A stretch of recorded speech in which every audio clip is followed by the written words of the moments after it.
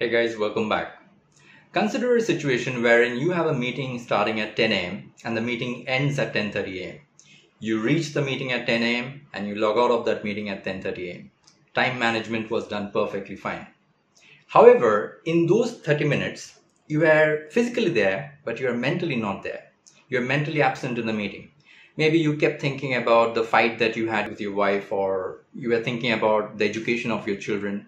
You were thinking about something else which kept you distracted in the whole meeting. So even though you were there, you were doing the time management there. However, it was not productive. You could not perform in the meeting. Consider another situation. Let's say you have your wife's birthday today, or let's say you are taking your girlfriend out on a date and you plan for a nice dinner at 8 p.m. You come from the office back to home at 7 p.m. You go to the restaurant and you have your lovely dinner and you come back. However, when you reflect on it, you thought that, okay, I was not there. I kept thinking about my to-do list for the next day. I was stressed out of work. My energy level was not there, so I could not give my 100% to my family in that particular dinner. And as a whole, the experience was average. How many of you got these kind of experience in your life? I'm sure many of you have got this kind of experiences. Now, if you're wondering that, well, I was doing time management perfectly fine, but what's wrong? What was happening? And that is because we were only thinking about time management. What we forgot is another factor, which is very, very crucial. And for me, it's even more important than time management. And that is managing your energy. Now, think about it for a while. What is energy at the end of the day? Energy is capacity for doing work. That's basically the definition of energy.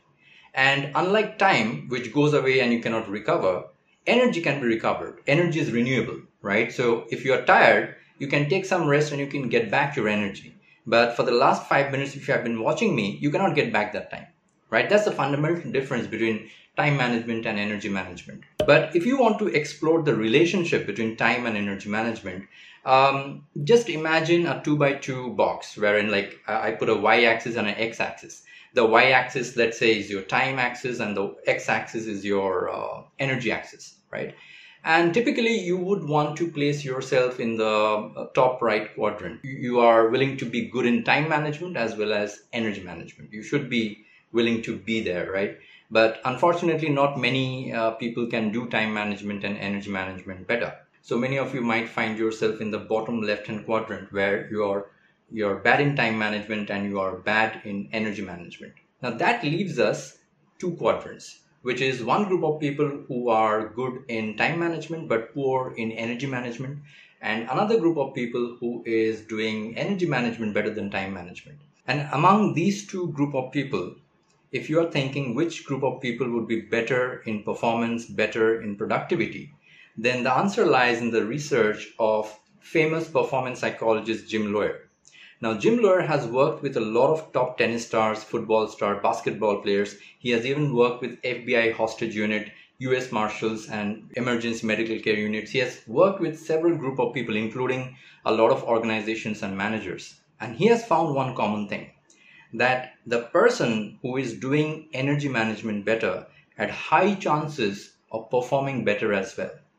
A lot of tennis stars like Monica Seles or Gabriela Sabatini or Pete Sampras has got their first Grand Slam title only after working with Jim Loehr. So it's coming from a very, very credible source. Of course, in India, we knew about energy management long back, more than 7,000 years back. In our Vedas, it was written about energy chakras and energy nadis. So we knew it long back. But unfortunately, that concept could not be propagated in the society. It's good that right now, due to research and science, these things are coming back and we are being more aware about energy management. So once again, time management is important, but what is even more important is managing your energy. If you can do both, nothing like that. But if you are only doing time management and you're not able to manage your energy, then you will not be productive. You will not be able to perform at your best every time. Watch out this space for more. In the meantime, you can let me know in the comment section in which quadrant you found yourself in. I'll see you next time. Till then, take care and bye-bye.